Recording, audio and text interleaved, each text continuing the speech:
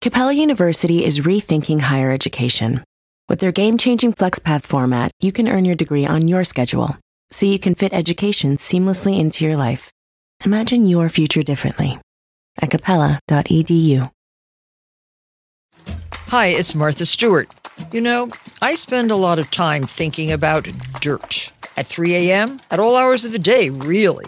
What people don't know is that not all dirt is the same. You need dirt with the right kind of nutrients. New Miracle-Gro organic raised bed and garden soil is so dense, so full of nutrient-rich, high-quality ingredients. Miracle-Gro is simply the best.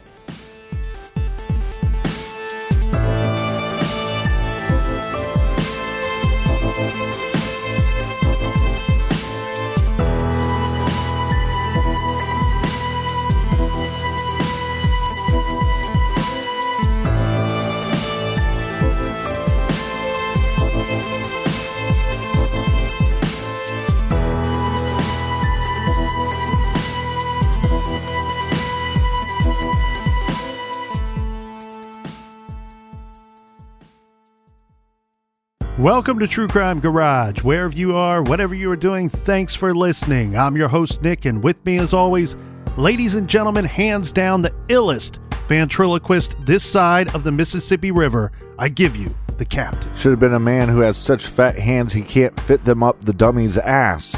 It's good to be seen and it's good to see you. Thanks for listening. Thanks for telling a friend.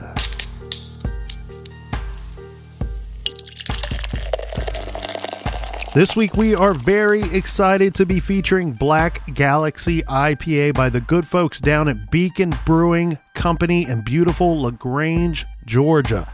Blast off into this interstellar IPA. Don't be fooled by its optical illusion. Beneath the black abyss lies a roast character with pungent tropical fruit and musky citrus, garage grade, 4 big bottle caps, and let's give some praise to our friends who helped us out with this week's beer run. First up, a big cheers to Paula in LaGrange, Georgia. And a big shout out to Mitchell in Huntington, West Virginia. Next, a big cheers and Ron Swanson, please and thank you to Jennifer V in Farmers Branch, Texas. And a big we like your jib to Charles B in Fort Worth, Texas. All right, here's a long-distance West Coast cheers to Mariah in Long Beach, California.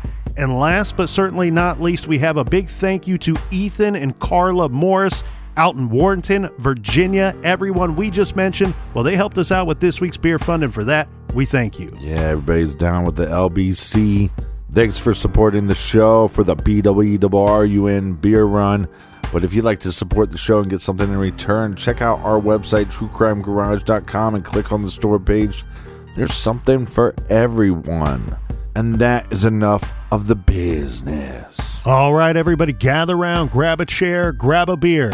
Let's talk some true crime.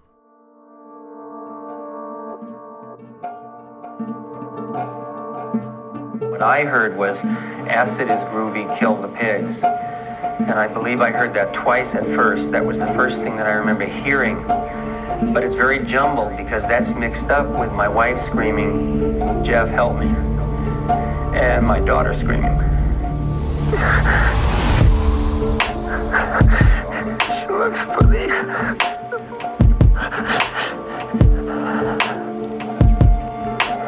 She looks dead.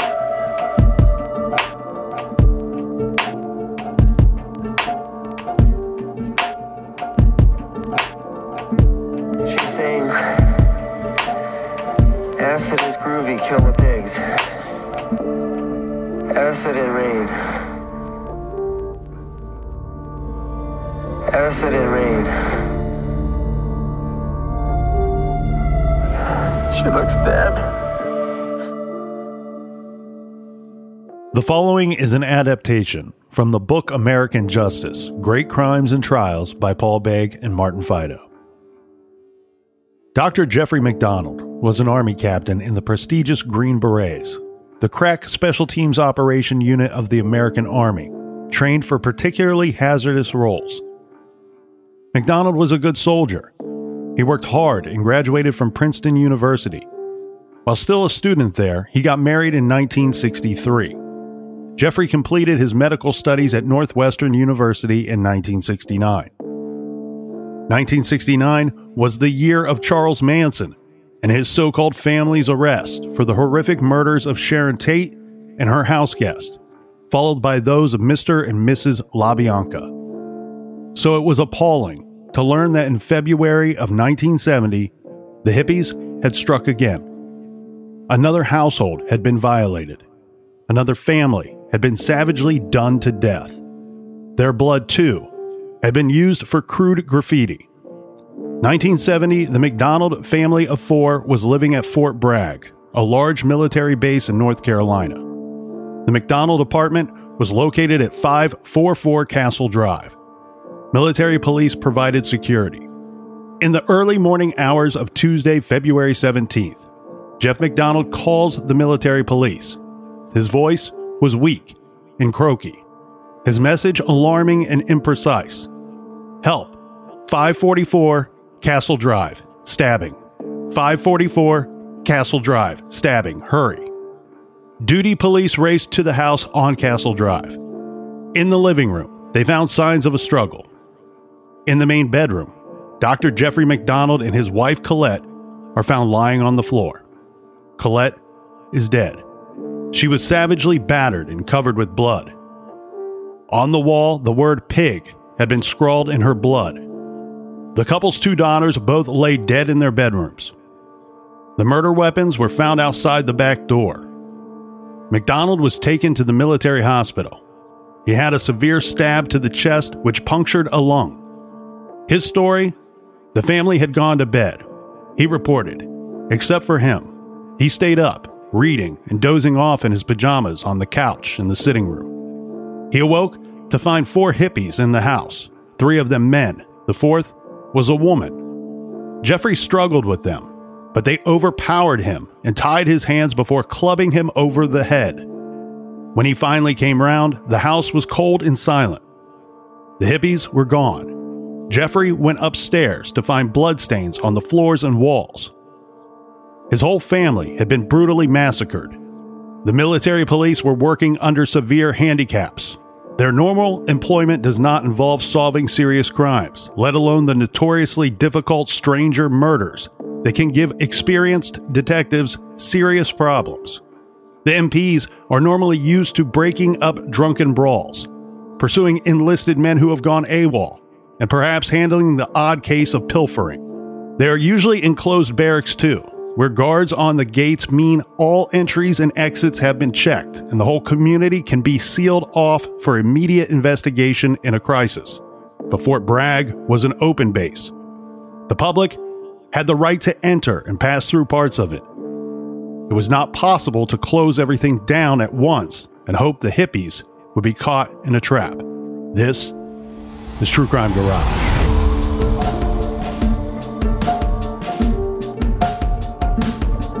I just screamed, acid is groovy, kill the pigs, hit him again.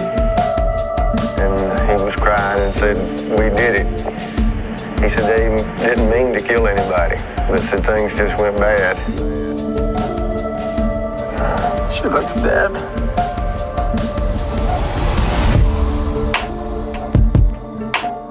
All right, Captain, we are going to dive right into this week's timeline, and we're going to start with the McDonald family timeline leading up to the day in question, because there is a lot to cover here in our two fantastic episodes here in the garage. In 1943, both Colette Catherine Stevenson and Jeffrey McDonald were born. Colette's father, Edward, passes away in 1954. In 1956, Colette's mother, Mildred, starts dating a man named Freddie Kassab. These will all be major players in this week's case. In 1963, Jeffrey and Colette are married. Jeffrey is still a student at Princeton University at this time. A little backstory here, Captain. They grew up in the same area, went to the same high school. Jeffrey McDonald and Colette Stevenson are kids that grew up together, went to school together. They dated on and off in high school, In fact, they were a bit of high school sweethearts. Yeah. But there were some time periods where they were not together in a relationship. But they start seeing each other again at college, and while Jeffrey's still in college, they get married in 1963. This is because Colette is already pregnant with Jeffrey's child. So in 1964, their first daughter is born. Her name is Kimberly Catherine McDonald. The McDonalds then move to Chicago, where Jeff starts medical school at Northwestern University.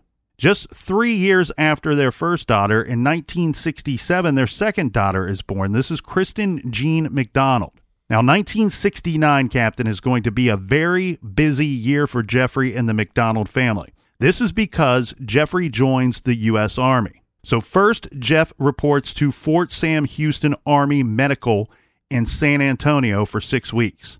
Then he is off to Fort Benning in Georgia for 3 weeks of paratrooper training. Then Jeffrey McDonald was sent to Fort Bragg in North Carolina. He is assigned to the Green Berets as a surgeon for the Special Forces Group. One thing that will come into question later as we're going through the case itself, the investigation and the actual murders, is Jeffrey McDonald's Army training. Green Berets are a special forces unit. They're able to handle very difficult situations. Most of the time, they are trained in martial arts and hand-to-hand combat and all kinds of different tactical, strategic fighting moves. Like Kung Fu. But we have Jeffrey McDonald here, who is sent to the Green Berets as a surgeon. So he is not trained the same way that they would train these typical ground troops. Normally they have some kind of boot camp and some initial training, but specialty soldiers, they're going to go through a different training after the initial training. Correct. He receives this boot camp type training. He receives this paratrooper training, which is kind of above and beyond anyway. He never gets into the martial arts or any of that because it's understood that it's very unlikely as a surgeon that he will actually see any real combat. Yeah, I mean, if you ever watched the show MASH, it wasn't like they were Kung Fu fighting. Right, only if you were absolutely forced into some very difficult situation. Yeah, but that's when you just yell, I don't know karate, but I know crazy. That same year, shortly after arriving at Fort Bragg, Jeffrey and the McDonald family of 4 move into the apartment on base in officers' housing. This is the 544 or 544 Castle Drive residence. This takes place in 1970. So the setup here is we have a family of 4. The victims are going to be the wife and the 2 daughters. The only sole survivor will be the husband. And of course, the wife and daughters are killed either late on February 16th or very early on February 17th. The following will be Jeffrey McDonald's account of the events leading up to that and what took place during the attack brought on by these intruders. Starting with Saturday, February 14th, Lieutenant Ronald Harrison made a visit to the McDonald residence. This would be in the evening hours. During the visit, Harrison and McDonald discussed the Sharon Tate murder. Yeah, that's from the Charles Manson case. The conversation comes about because Harrison spotted an issue of Esquire magazine sitting on the coffee table. On the cover of the magazine was, quote, Lee Marvin is afraid evil lurks in California. Harrison picked up the magazine, looked at it, and McDonald basically told him the issue was a must-read. Harrison flipped through the magazine while McDonald told him about the articles inside. McDonald said that there were articles about the Sharon Tate murder and a cult in California. Yeah, that'd be the Charles Manson cult. The two had a 5-minute conversation that mostly included joking, but also discussed in a serious manner the witch, the sorcerer, the black swan, and the acid goddess. These are all from articles in this particular magazine. They both agreed it was unbelievable what was happening in California. They went on to discuss drugs and people who take drugs. McDonald says, from what I've read, and medically speaking, that marijuana isn't so bad, but the harder stuff he had some serious concerns with. So we're setting it up in this manner because this is an important part of his account. Because what happened was just the year before was the Sharon Tate and Mr. and Mrs. LaBianca murders. Right. Charles Manson and Manson's family killing people, invading homes in California. And this now we're in early 1970. The trials hadn't even started for Manson and his followers yet.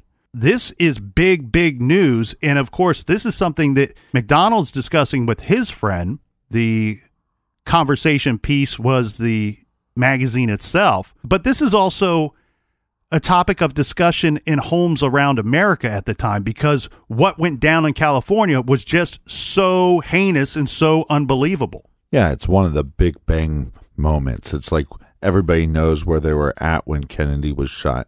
Everybody remembers hearing about the Manson murders. Everybody knows where they're at on 9/11.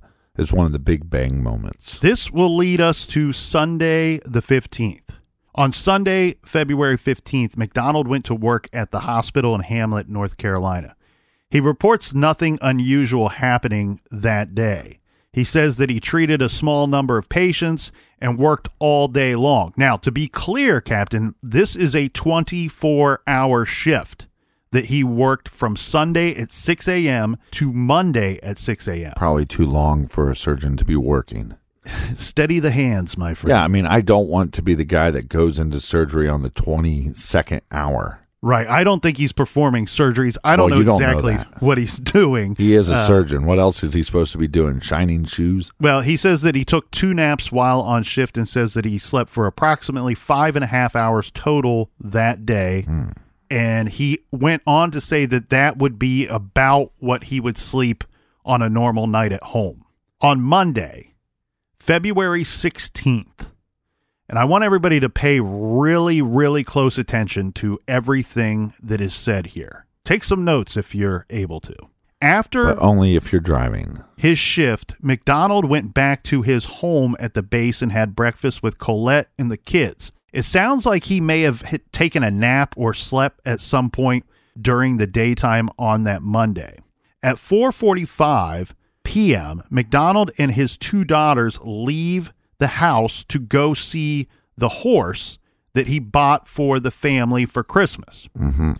The pasture is about 5 miles from their house. What's the horse's name? You know what? I did know this at one point. I didn't put it in my notes. The whole story.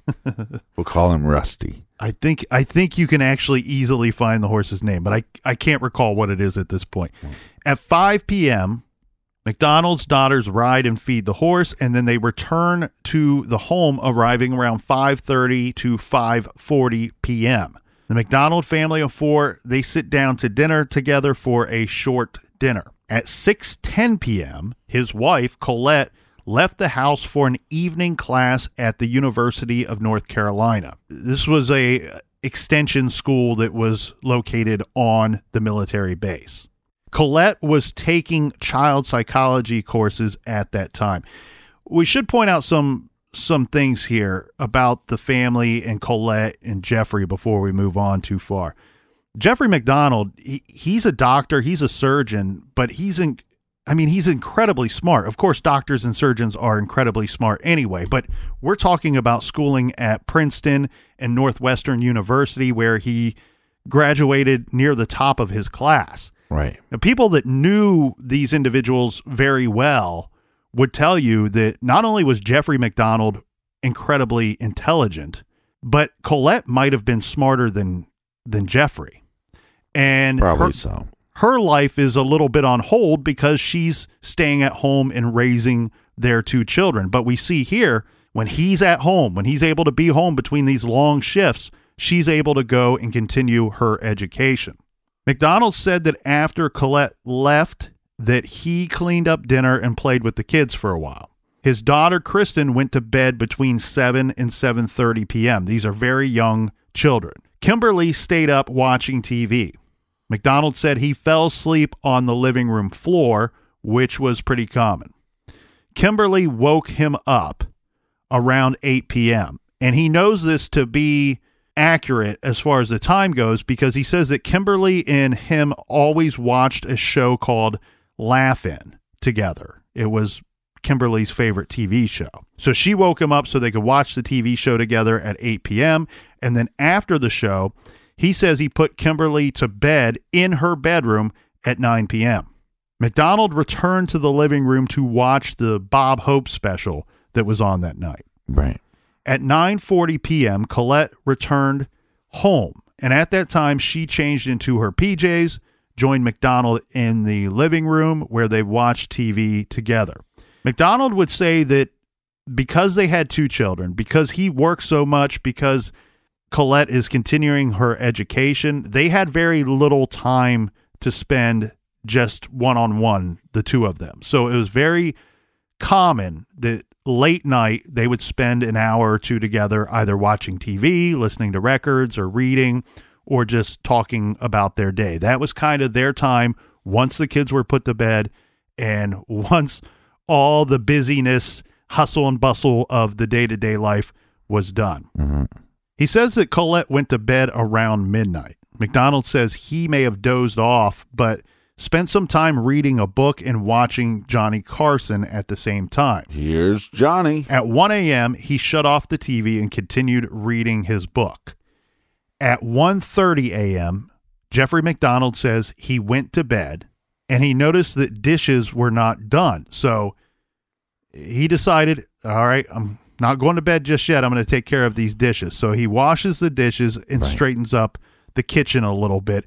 He says this is to, earn some points with his wife. Yeah, some brownie points. Yeah, you don't want to upset mom or the wife by not cleaning up the dinner that he probably promised to clean up. McDonald says that sometime during the last hour that he was up that night, that Christy got out of bed and went into the master bedroom and fell asleep next to Colette, her mother. So when he goes in to go to bed, he found her in the bed on his side of the bed. Right. She had wet the bed, and there was a large wet spot on his half of the bed.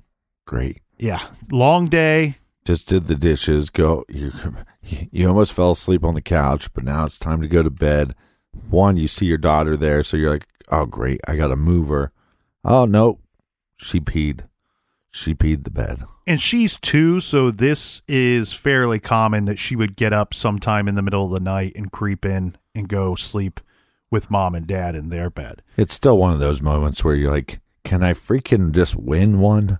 Right. Just let me win one today. Could have slept easier at the hospital. Yeah. So he says he picked up Christy, carried her back to her bedroom, placed her in her bed.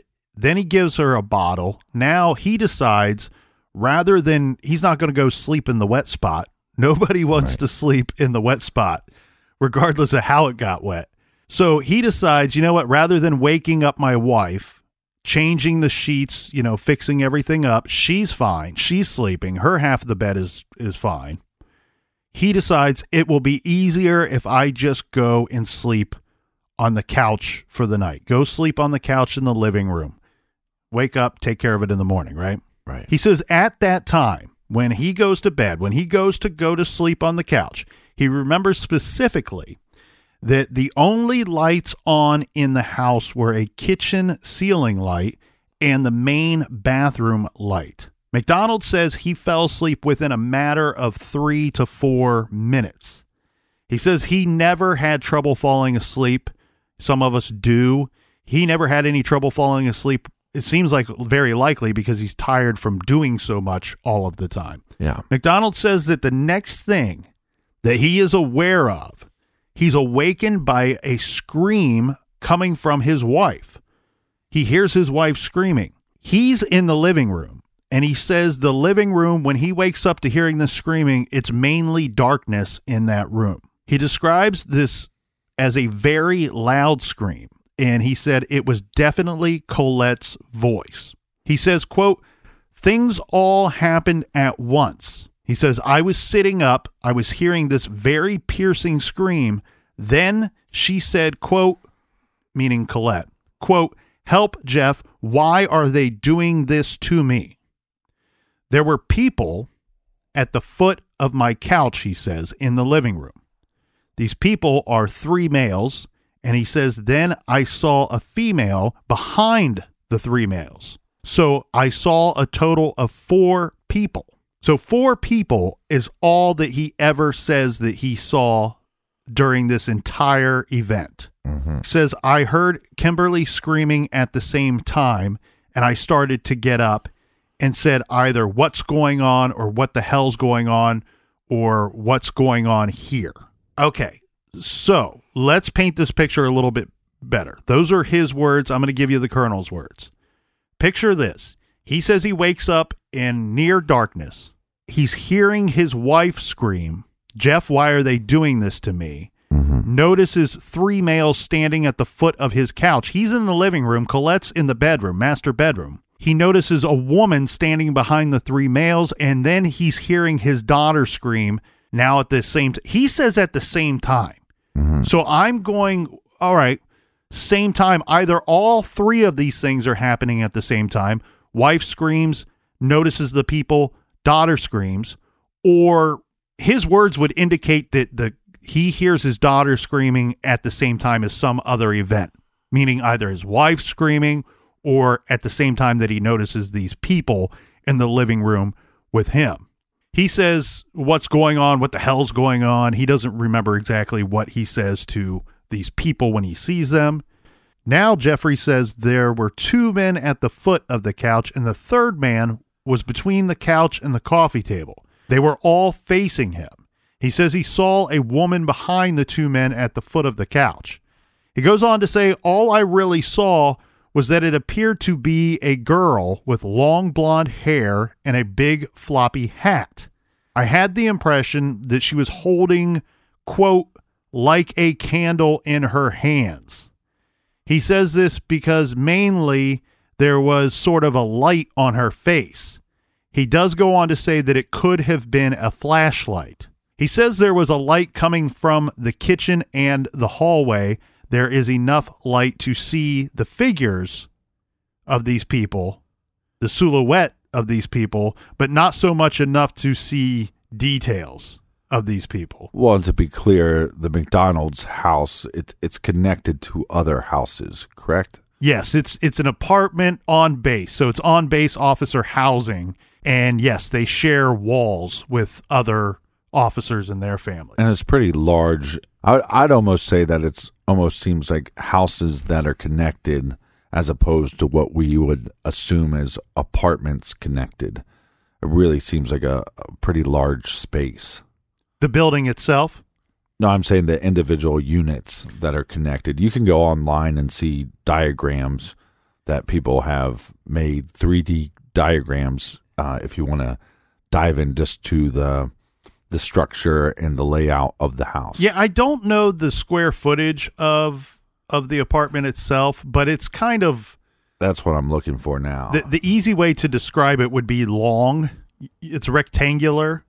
And from my understanding, Captain, the living room that he's in and the, if you want to call it the upstairs level or the bedrooms, is really only separated by a step or 2. If this diagram is correct, it looks like the front of the house is roughly 52 feet, and the depth of the house is roughly, I'd say, 28 to 30 feet. Okay. He goes on to tell us that 2 of the 3 men were white, and 1 of the males was black. He says that the black man was wearing an army fatigue jacket. He says that he started approaching me. He raised something over his head and swung it down towards me. I started to fall back, and I put my arm up to fend it off, this attack he's trying to fend off. Then he hit me on the forehead, at which time I literally saw stars. I was knocked backwards onto the couch. I was becoming more confused. I struggled back to a sitting position, and he raised the club up again and started swinging it down. I sort of fended it off. He says, I grabbed his arm and slid down onto the club. So I was holding the club with my hands. At this time, I saw sergeant stripes on his sleeve. So he's saying one of the attackers, the black male, is wearing an army fatigue jacket, and it's this man who is striking him with something in the forehead. And during the scuffle with this guy, he notices sergeant stripes on the army fatigue jacket. While this was occurring, he says that the girl, he's referring to this is a grown woman, but he keeps saying girl. While this was occurring, the girl was saying, quote, "Acid is groovy and kill the pigs." Someone said once or twice, "Hit him again." It may have been the girl that said this. Jeffrey McDonald says, "I'm not sure." Yeah, well, Jeffrey's given us a lot of details, but it seems like he's also questioning the details as he's giving them. He goes on to say, "I was holding on to the club, at which time the struggle became more confusing." I'm guessing this is because he's been struck in the head with this club. "But then I developed a terrific pain in my chest, my right chest.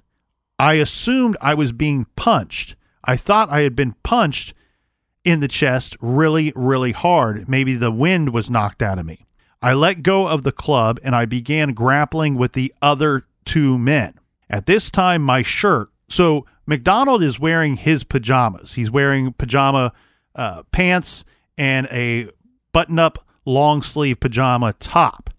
He says, "At this time, my shirt was either pulled over my head or it was ripped. I have the feeling it was ripped because I don't remember something being pulled over my head. In any case, my shirt ended up wrapped around my forearms and partially around my hand. I'm still struggling with these guys. I had the impression that one of the white guys that I was struggling with was wearing gloves. I hit one of the men, not sure who, in the face. In the face? I grabbed one of the men and I was holding on to his hand. I looked and I saw a blade in his hand, and I realized at this point I was being stabbed. I was not being punched. I never really got on my feet again. The long sleeve pajama top was still on my arms. So it was, he says, in my way. So he was using it as like a buffer, right? They're trying to strike him or stab him or hit him with things, and he's got this pajama top that's now wrapped around his forearms and hand, and he's kind of using it as almost a shield. He goes on to say, "At this point, I was aware of being hit on the left shoulder and head, and I started falling. I sort of fell towards the stairs. At the end of the couch is the hallway. It comes out right there, and the hallway is 2 stairs up from the living room. I just sort of fell that way, and then I saw right in front of me a knee and the top of a boot. I was under the impression that it was a female that I was looking at. I saw a knee and the top of a boot, and I had the impression of the boot being wet. That is the last thing I saw before I woke up."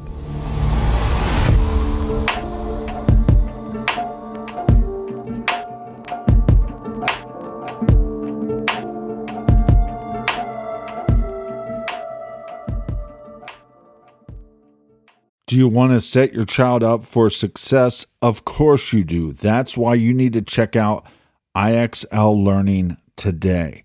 IXL Learning is an online learning program for kids covering math, language arts, science, and social studies. IXL is designed to help them really understand and master topics in a fun way. It's powered by advanced algorithms. IXL gives the right help to each kid, no matter the age or personality. There's one site for all kids in your home pre-K to 12th grade. Kids could use it at home on their computer or on an app on your phone or a tablet. No more grading those worksheets. IXL grades everything for you.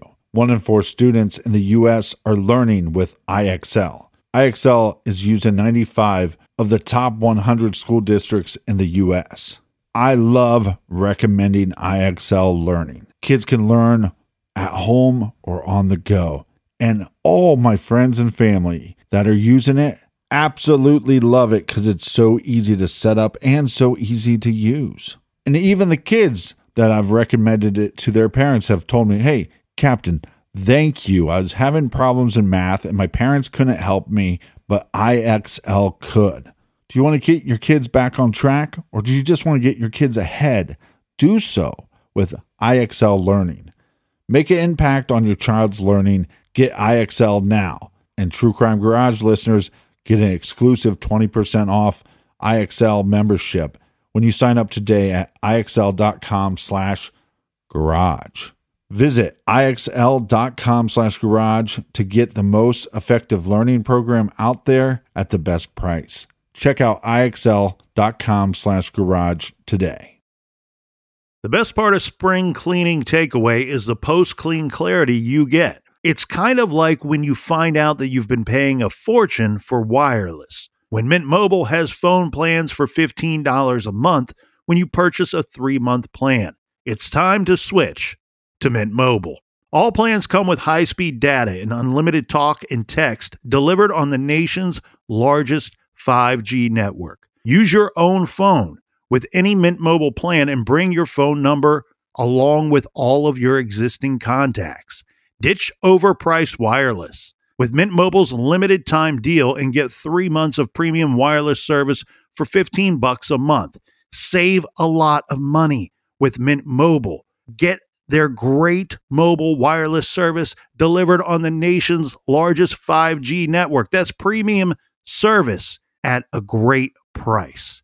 To get this new customer offer and your new 3-month unlimited wireless plan for just $15 a month, go to mintmobile.com/TCG. That's mintmobile.com/TCG. Cut your wireless bill to $15 a month at mintmobile.com/TCG. $45 upfront payment required, equivalent to $15 a month.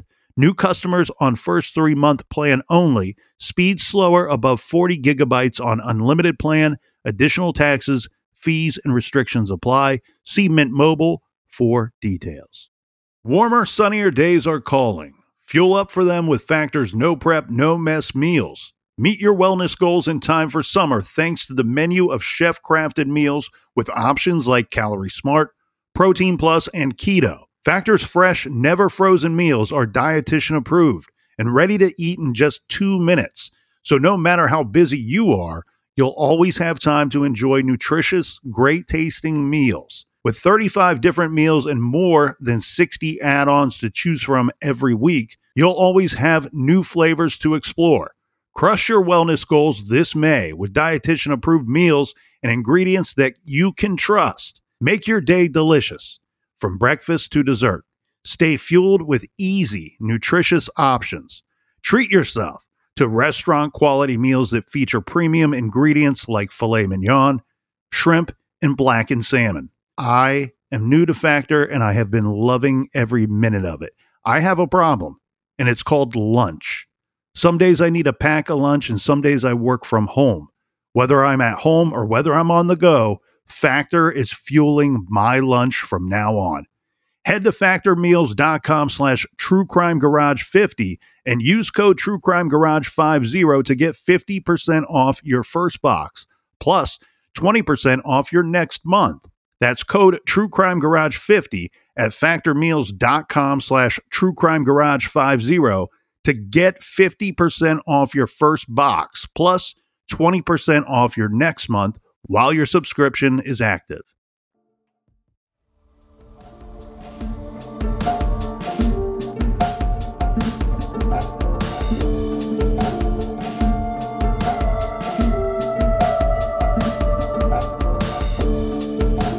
All right, we're back. Cheers, mates. Cheers to you, Colonel. Hallelujah to the people in the back. Cheers to all you snow-covered critters out there. Let's continue on, Captain, with Jeffrey McDonald's account of what went down that night. Okay, when we left off, he says that he's been knocked out, basically. You know, he's been attacked, and then this is the last thing I remember was seeing a wet boot who he believed belonged to the woman that he spotted in the living room before he blacks out or goes unconscious. Yeah, at this point, he thinks he was hit in the head multiple times by multiple individuals and also possibly stabbed. He goes on to say that the first recollection that he had when he woke up was that I was on my stomach on the hallway floor and my arms were still wrapped in this pajama top. My teeth were chattering and I thought I was going into shock. I got up, at which time I was dizzy and confused. I had a pain in my chest, and it was hard to breathe. So I went down to our master bedroom. I probably turned on the lights. My wife was lying off of the bed and on the floor. Her feet were toward the hallway. Her head was toward the bed. She was sort of next to the bed, partially leaning against the green easy chair that is next to the bed. She didn't look good at all. She looked very bad. There was a knife sticking out of her chest, and as I was coming into the room, I started taking off this top. He's referring to his pajama shirt. Right.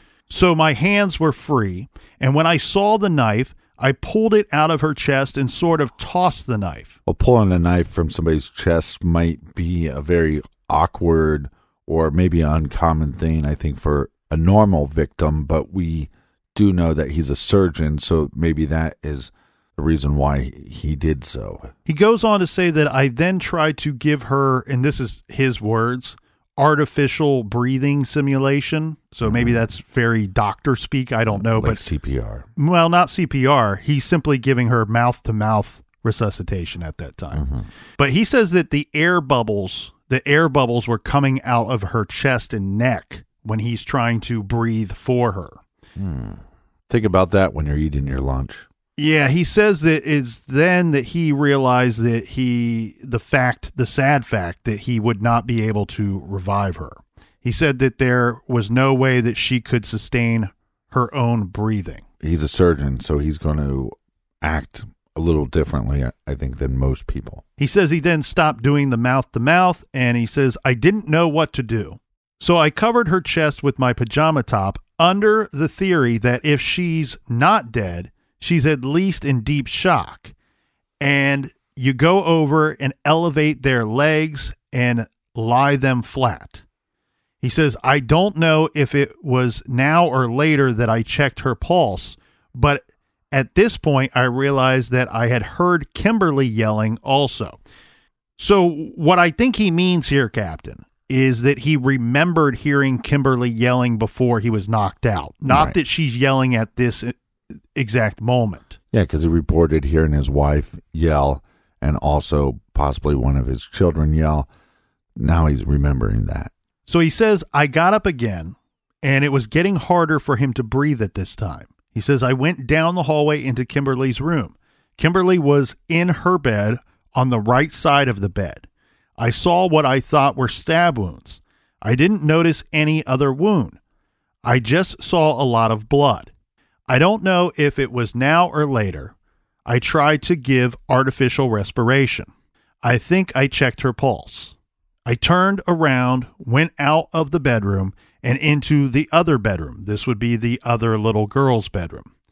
I found Christy lying in her bed. She had a lot of blood on her. I checked her pulse and remembered trying to breathe and give her mouth-to-mouth resuscitation. And the same thing happened that happened with this. Okay, he's giving these statements in an interview, and this is his recollection, not with police, right? This is an interview that's not being conducted by police. So he's starting to say, I believe that the same thing happened when he gave mouth-to-mouth to his wife and seeing the air bubbles coming from the chest and the neck. Right. I'm kind of guessing here because he says the same thing happened with, and then the notes state that the interview stopped for about 10 minutes because they needed Jeffrey MacDonald to, regain his composure to carry on with the actual interview. We don't get him to finish that sentence. When the interview picks up, he says, I ran into the hallway and I just stood there not knowing what to do. I noticed blood on my hand, so I went to the master bathroom, rinsed my hands off, and dried my hands off with some toilet paper or something, and dropped it either on the toilet or on to the floor. I remember coming back into the master bedroom, so I was back to Colette, his wife. I checked her carotid pulse. I took away my pajama top and looked at her chest wounds again, and at this time I kind of knew. All of this probably occurred in just a matter of a few minutes. It was getting very hard for me to breathe. My head was really hurting and I was getting dizzy, and I just didn't know what to do. There is a phone in the bedroom, so I went over to the phone, picked up the phone, and I dialed 0. The operator came on and I said something to the effect like, "This is Captain McDonald or Dr. McDonald. I'm at 544 Castle Drive, and there has been some people stabbed, and we need ambulances, doctors, and MPs." And she said, referring to the operator, "Is it on post or off post?" Meaning where he's calling from. And Dr. McDonald says, "I said, what the hell are you talking about?" She repeated, "Is this on post or off post?" Right. Dr. McDonald said, "For Christ's sake, what difference does that make?" She said, "Well, if it's on post, it's an MP matter, military police matter." I said, "It is on post." She said, "Well, you have to contact the military police." And with that, he says, I just laid down the phone or dropped the phone. He says, "I went back to Kimberly and I went back to Christy, checked them for pulses, and possibly gave them mouth to mouth again." That part's a little confusing to me, Captain, because it seems to me like he's already decided there's nothing more he could do for at least 2 of these 3 victims. I don't want to bring up too many things that I find suspicious because that's something that we're going to be going over. But the fact that he does all these things and checks on so many people before he tries to call for help is definitely something that I think needs to be noted. He goes on to say that he didn't get any pulses. And again, he says he finds himself standing in the hallway saying to himself, what's going to happen? He says that he then went to the kitchen. There's another phone in the kitchen area. He says, "I went to the kitchen phone through the dining room, picked up the phone, and the operator was already on the line. She had never broken the connection." He says, "I said, this is Captain McDonald at 544 Castle Drive. Just a minute, I'll connect you to the MPs there." Apparently that's what she's saying to him.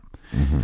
He says that he heard some dial tones and clicks, and then a military police officer came on the line and said, "Can I help you?" McDonald says, "I said people have been stabbed, and I asked repeatedly for an MP, for doctors, and ambulances. I told them I'm at 544 Castle Drive. He said they're on their way." McDonald says again he dropped the phone. At this time, he says, "I'm all covered in blood from the kids and from Colette. I rinsed off in the sink. I started out of the kitchen, and that's really the last thing I remember. The next thing I remember," so he's blacking out again. "The next thing I remember, I was being given mouth to mouth by an MP officer. When I was awakened, I was right next to my wife on the floor in the master bedroom. I remember there's people all around me, and all I could see was the MP shiny helmets. I saw this circle of people, and they were all talking, yelling, and screaming, 'Put that down, don't touch her.' They put me on a stretcher. I kept asking about my kids. Everyone kept telling me everyone's okay. They took me to a hospital where they were treating me." He said everyone during the treatment process kept telling him to calm down, that everyone's okay. But finally, a doctor came in to check on him. And he says it was a doctor that he knew and had worked with at one point. And he said, I kept asking him over and over, how are they? He said, no one's told you? I said, no. He said, they're all dead. He paused and said, I'm sorry to tell you. Yeah. McDonald says, I was crying for a while. Then the doctor came back in and asked what he could do. And McDonald said, call my mother and call my in-laws and have them come right away, but don't tell them what happened. But question for you, because the initial 911 call, talking to the operator, putting the phone down, going to the hallway, coming back, talking to the operator, putting the phone down again, does that remind you of any case that we've covered? It reminds me a lot of the Scott Peterson, the staircase murders. That's right. where the 911 call, where it seems like he's panicking, but then he's backing away from the call, then getting back on the call. Oddly enough, another military man as well. Yeah. Now, according to just general knowledge, this is all agreed upon by all parties involved. On February 17th at 3:42 a.m., because we do not have McDonald filling us in with any exact times here when all of this is taking place. Right. So at 3:42 a.m., dispatchers at Fort Bragg were notified by a chief operator of the Carolina Telephone Company regarding a call for help that they received. The operator patched the call through to Fort Bragg, where Jeffrey McDonald reported that, quote, some people had been stabbed at his residence and that he needed MPs and medics and ambulances. When the MP and medics arrived, McDonald was found on the master bedroom floor, lying partially on his stomach with one of his arms across Colette's upper body. McDonald tells MPs and medics that he and his family were attacked by 4 hippies, and we'll circle back to that real quickly. McDonald is then transferred to Cape Fear Hospital for treatment. Colette, Kimberly, and Kristen are all pronounced dead. They are transferred to the morgue at Cape Fear Hospital. It's interesting how many cases are similar, but this one is kind of an amalgamation of multiple cases. One, the Chris Watts case, the Scott Peterson case, and then you mix in the Sam Shepard case, and now you have the Jeffrey McDonald case. So some things real quick that I want to touch on in his account that might clear some things up. It might just muddy the waters even more. I don't know. But as the captain said, we're going to go through this in a very compartmentalized way. But I wanted to touch on some of these things before we simply forget to get to them. So he says the very basic general description that's in the papers and put out to everybody immediately is that this Jeffrey McDonald, this respected doctor, this respected Green Beret, member of the Army, he says that we are attacked by 4 hippies. There's some pretty major dispute going on if that was in fact what he said, because people, this case is one of the most debated cases, I think, to date. I mean, it's up there with any of the other ones that you hear people that start off having a very intelligent discussion that heightens to yelling and screaming matches because people are so decided one way or the other. Did Jeffrey McDonald kill his family, or did this group of 4 hippies kill his family like he says? Yeah, some people would say it's so debatable that to debate it itself, you'd have to be a master debater. Well, one of the very first things that comes into question is he gives a description of the attackers, and people are saying, well, he's calling them hippies, yet one of them had on an Army fatigue jacket, to which he says he noticed sergeant stripes. Yeah, but look, we've all seen Forrest Gump, right?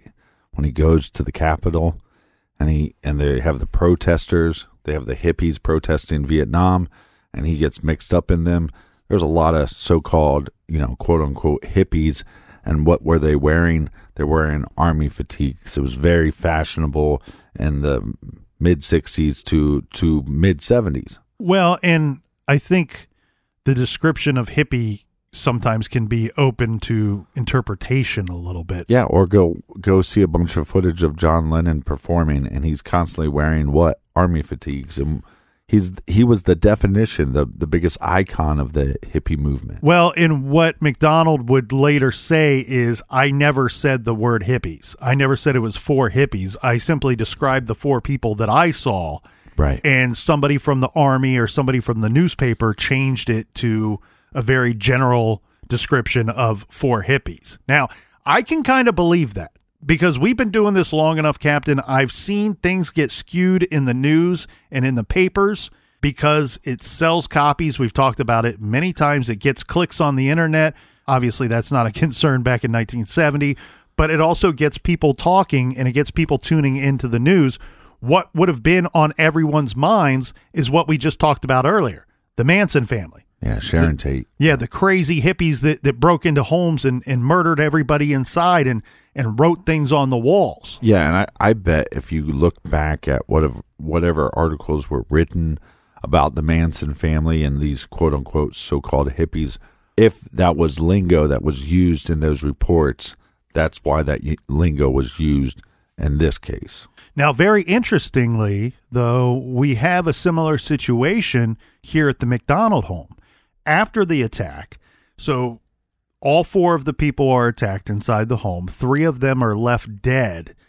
And on the wall in the bedroom, I apologize, not on the wall, it was on the headboard to the bed in the master bedroom, somebody wrote the word pig in blood. Right, which is... with Colette's blood, we would later figure out. Yeah, which is something that was rumored. I don't think it was confirmed in the Manson murders, but supposedly there was the words pig written in blood in those murders as well. Well, yeah, and that definitely happened in both of those. Well, I'm just saying that at the time of this murder, since the trial didn't happen, I just wonder if that was actually confirmed. You see what I'm saying? Yeah, and this, we should be clear here. We already pointed out that this account that he's given is an account that he is given to a person conducting an interview, a reporter. This is not his words to the MPs when he's interviewed right after the attack. Although he would tell us that this is the same thing that he told the military police. Right. I've seen that version. It is very similar. But the things that are a little wonky, again, the word hippies, he says he never used the word hippies. And second, it's very quickly pointed out to McDonald during the investigation, the triple homicide investigation, that, are you sure that this woman was holding a candle? And in his initial statement, he does say candle.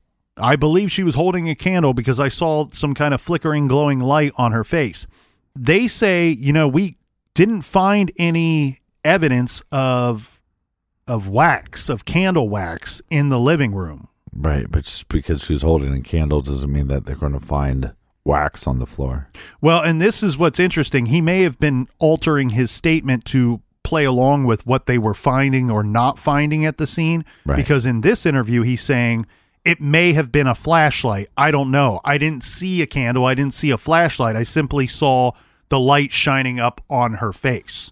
Yes, and it could be multiple things. It could be a candle. It could be a flashlight. It could be a knife that was somehow reflecting light onto her face. As said, McDonald's mother is called and his in-laws are called. They obviously rush to Fort Bragg, and unfortunately there's going to be funeral services held for 3 on February 21st.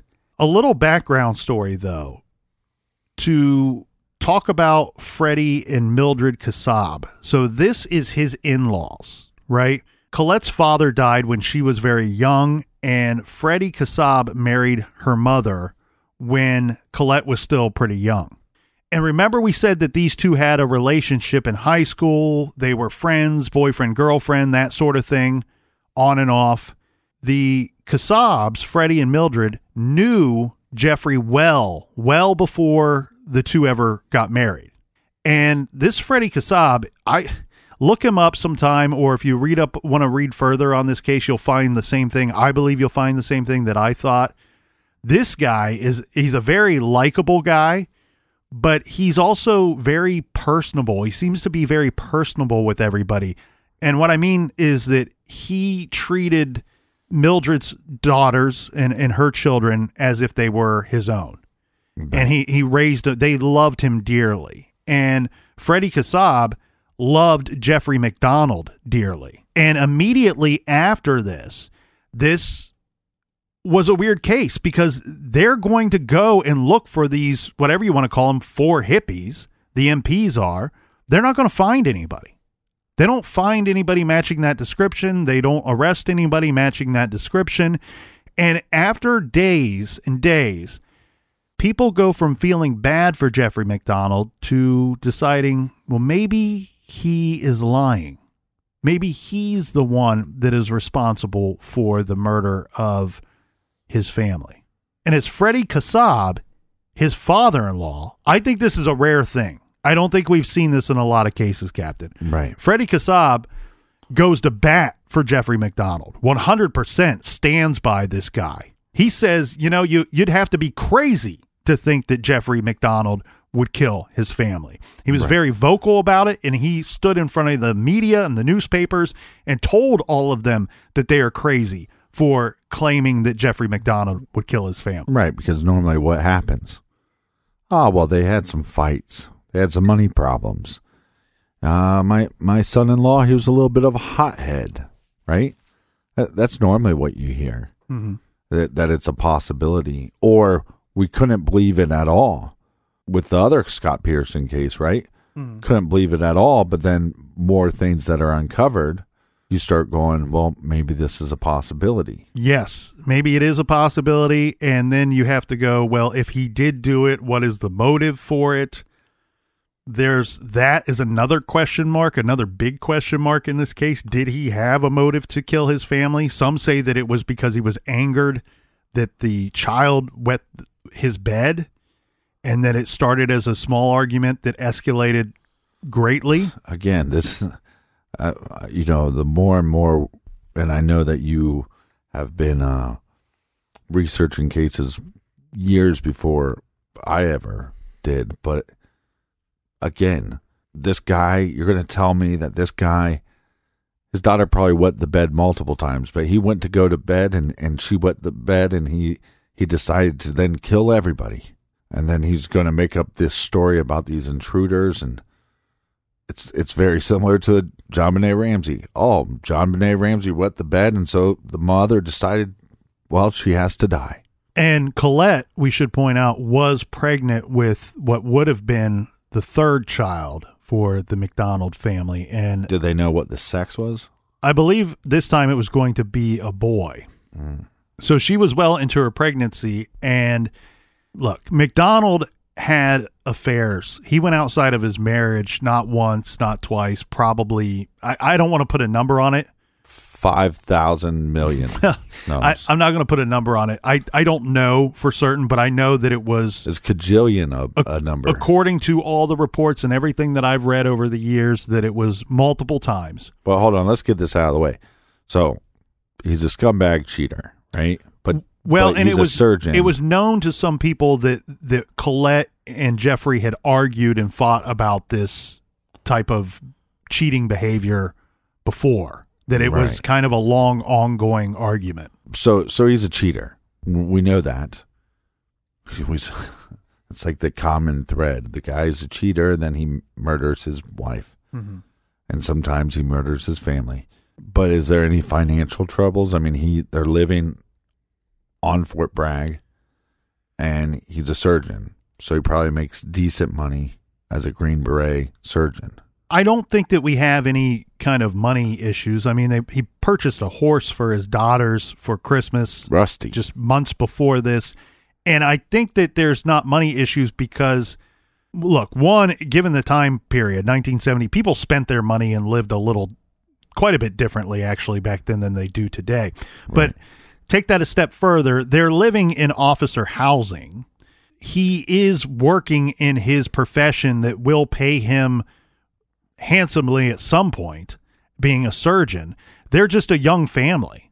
They're just a young family with two little kids, and they're coming up through the world. They're building their family. They're building their life.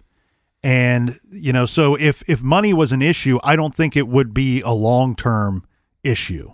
Right. I also wonder if his father-in-law knew about his infidelity. I believe that he did, and I say that because it's obvious to me that Colette had expressed the difficulties and the trouble with her marriage to her mother.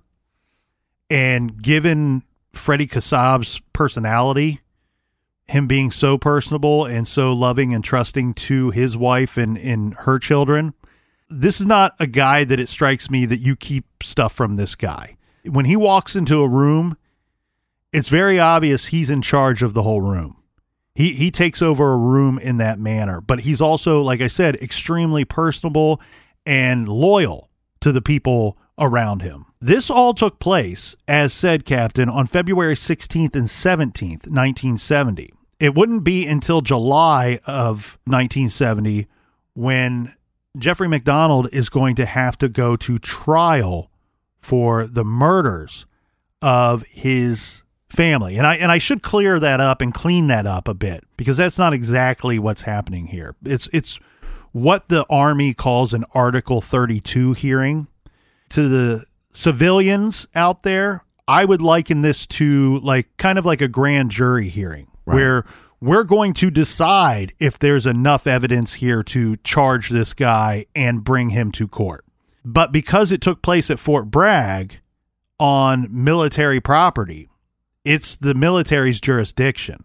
Yeah, so hold on a second. So what we have is a guy that claims that these intruders killed his family, but it doesn't seem like we have a lot of evidence that there was even intruders in the house. So as far as the investigation goes, that's kind of why they're forced into this, hey, we don't have much evidence that there was even other individuals there.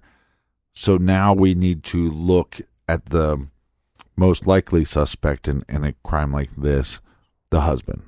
And then from that, they're trying to determine if there's enough evidence against him to take him to trial. The short of it, Captain, regarding this Article 32 hearing that's conducted by the military, they decide that there's really not enough evidence to go forward and try Jeffrey MacDonald for the murders of his family. In fact, they dismiss the case with the suggestion that the MPs or maybe even civilian police and law enforcement agencies look for these four people that MacDonald says broke into the apartment and murdered the family. I mean, cases especially that are this horrifying, you want to get them right, because if you don't get it right, you can't ever charge him again. And I think this is one of those cases where we can spend the time doing the storytelling and telling you what happened and how it played out. And this thing was a monster of a story to tell,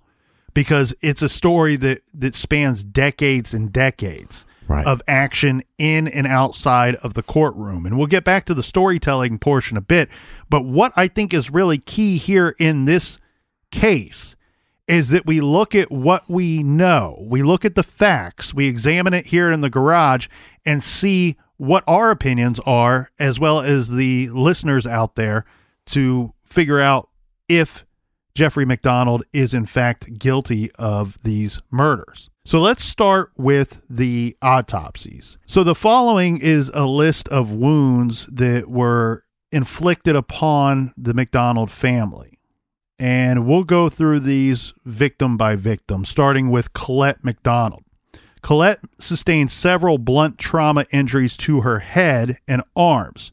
She was struck at least 6 times in the head with a blunt object, resulting in lacerations to her right temple, left temple, forehead, and on top of her head. All of these lacerations were deep enough to expose bone. She also received 2 blows under her chin, resulting in extensive bruising to the left front chin area and the right front chin area. Mm-hmm. There was a small fracture in the midline portion of Colette's skull. The blunt trauma injuries to Colette's arms were defensive type wounds. You see that very often. So you're seeing obvious signs of she was attacked with a club or something of that nature, struck in her head area, and she's trying to block these blows during this scuffle using her hands and forearms. Right. And what's interesting here is these injuries, the blunt force trauma to her head, would be consistent with Jeffrey MacDonald, what he says he was attacked with in the living room. Yeah, and to believe his story, you have to believe that somebody started to attack her and that she woke up. Then she defended herself. Colette's right wrist was fractured, and the inner aspect of her upper arm bore an extensive bruise and a superficial abrasion.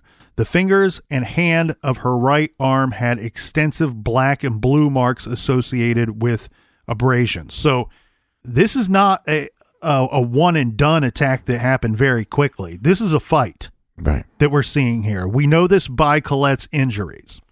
Her left arm was also fractured in 2 places. So defending herself and being struck so hard that whatever she's being hit with is breaking bone as she's trying to fend it off. Does law enforcement have any clue to what this object would be? Yes. In fact, it's believed that all of the murder weapons, and I say all because there are different types of attacks here. Right.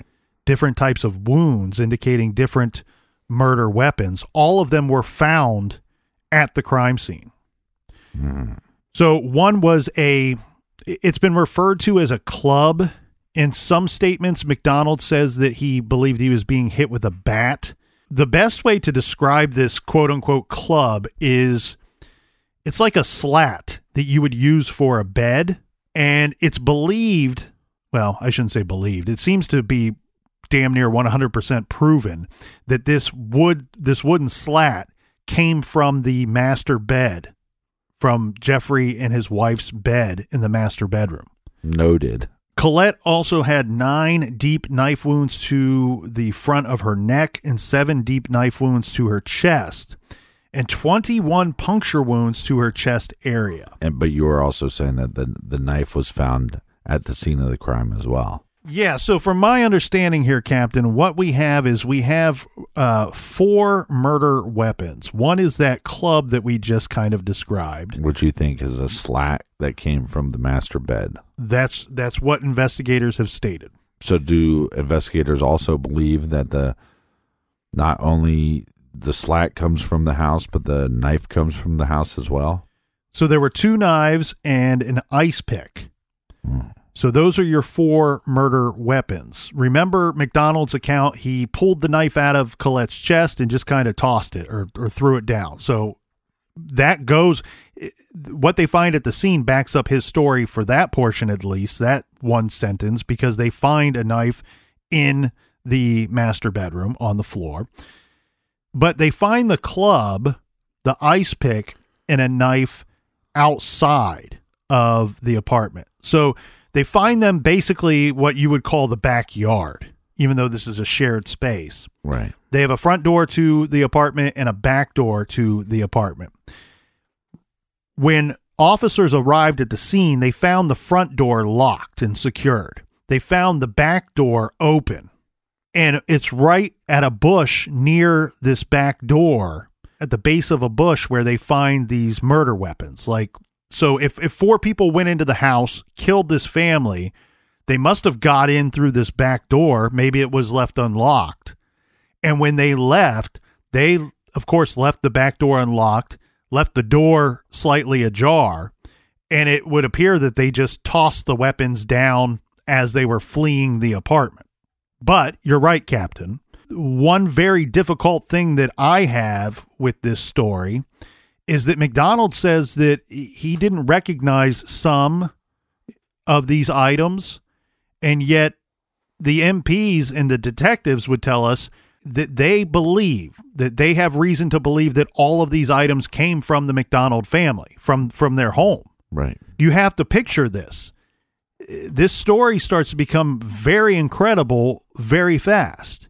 Did these 4 individuals happen to find an unlocked back door to the McDonald family home, enter with no weapons, go around the house collecting weapons of their own, and then using these weapons on the family and then toss them aside as they flee the crime scene? It could have been a mixture of both. Yeah, I mean, they could have found some of the items there. They could have brought maybe one or both of the knives with them. But the police and law enforcement have said the knives belong to the McDonald family. Is that because they think they're a part of a set? The answer is I do not know what they're basing this off of. I don't have any reason to not believe this statement, because this thing has gone to trial, the Article 32 hearing, and then we have the actual trial of Jeffrey McDonald later. And it seems to be agreed upon that these items came from the apartment. Kimberly McDonald was struck at least 3 times in the head with a blunt object. Kimberly's right cheek, right ear, and right mastoid area had overlapping black and blue marks and irregular abrasions. Her right eye was recessed, and she had a fractured nose, which was deviated to the right. Her left cheekbone was fractured, and a piece of the cheekbone was protruding through the skin. Kimberly's skull showed multiple fractures, and the dome portion of her skull was fractured through its entire thickness.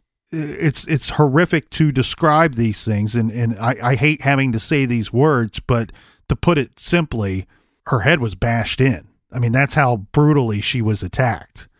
And they found 8 to 10 deep knife wounds on the right side of her neck. This is one of those weird cases, Captain. And again, I'll throw this warning out to you because you cannot unsee these things. You can find crime scene photographs, colored photographs online of the McDonald crime scene. Unfortunately, you can see these victims, pictures of these victims, how they were found that night when MPs responded to the call. Kristen McDonald sustained 12 knife wounds to her upper back, 4 wounds to her chest, and 1 to the neck. 2 of the wounds to her back penetrated her heart, causing massive internal bleeding. 15 shallow puncture wounds were found in her chest, as well as multiple cuts on both of her hands. There was a through and through laceration of the skin involving the middle of the right ring finger. So, this young girl is attacked. She's stabbed, as said. But again, we're seeing obvious signs of defensive wounds here. She has these wounds to her hands and fingers because she's putting them up, trying to prevent whatever attack is going on at that time. The knife attack. The laceration that we just discussed about the middle of the right ring finger was deep enough to expose bone, and the index finger of the right hand revealed a triangular flap of skin. So, using the hands to try to fend off this attack. This brings us to Jeffrey McDonald, the man that says that he was sleeping on the couch and wakes up in the middle of the night and he's being attacked by 3 men in the living room. He says that he's attacked there. He says that he hears his wife screaming in the bedroom. He hears his daughter screaming in her bedroom. Mm-hmm. Now, his injuries are as such. McDonald sustained bruising over the left eye beneath the hairline, a stab wound of the upper left arm, a stab wound of the left bicep. He also received a laceration of the left index finger and a stab wound to the left abdomen in the form of an upside-down V, if you can picture that.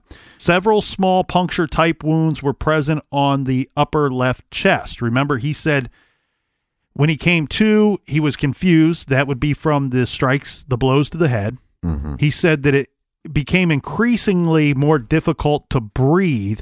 Well, this is going to be because he stabbed in the abdomen, in the chest area. And one of these stabs is powerful enough. It went between 2 of the ribs on the right side of his chest, which resulted in a collapsed right lung. So, of course, he's having difficulty breathing during this time. We went through all of that for me to say, and I don't want to speak for the captain here because, again, this is a case that everybody has their own opinion on it, and some of them are very strong. Some people are very strong in their opinions on this case, but we go through all of that for me to tell you this. What I see here and what I question here is I have 3 female victims, Colette and her 2 small young daughters. On these 3 individuals, I see overkill. Yeah. On Jeffrey McDonald, I see exactly what he described in his defense. It's exactly as he would describe it, wounds I would expect to see on him given his account of what happened. However, how does 4 people kill 3 individuals so brutally to the point that their bodies, their clothing, their beds are covered in blood? Yeah. And the one major threat you have in this house, I was just going to say that, is the Green Beret that's sleeping on the couch. And he does not have anywhere near the number of blows, stabs, blood on him Yeah, because look, if you're one of the intruders, you don't know who this guy is. You're on Fort Bragg, and if you don't know who this guy is, all you can assume that is he's an officer of the military, right? Mm-hmm. And maybe if you know anything about Fort Bragg, maybe you know he is a part of the Green Berets. I don't know if they separate the people like that in the housing. Let's take that all out of account.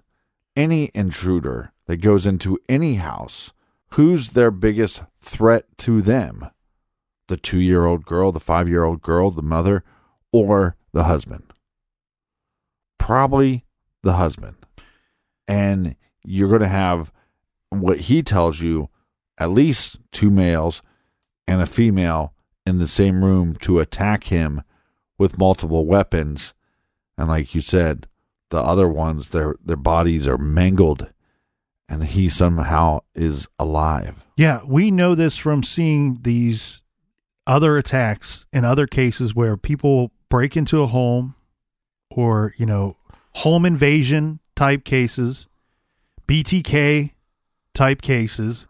The first thing that they do is neutralize the threat. Jeffrey MacDonald is the number one threat to these intruders. Maybe they neutralized him. It seems like if we believe MacDonald, that they did a good job to neutralize him, let's say that. But then why the overkill on these other 3 individuals? Why didn't they finish the job on Jeffrey MacDonald? Are we to believe MacDonald that he just was able to fight them off better than his other family members were?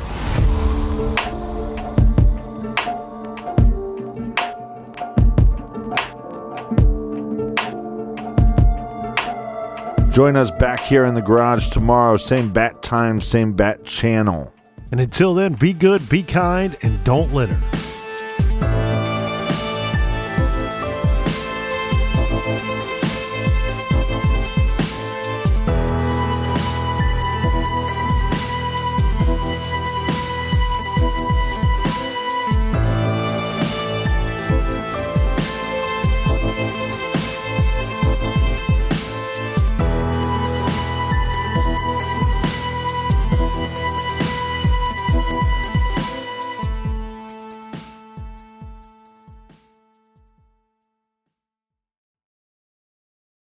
Sometimes it takes a different approach to help you unlock your true potential. With Capella University's game-changing FlexPath learning format, you gain relevant skills you can apply to your career right away. Earn your degree from an accredited university and be confident in the quality of your education.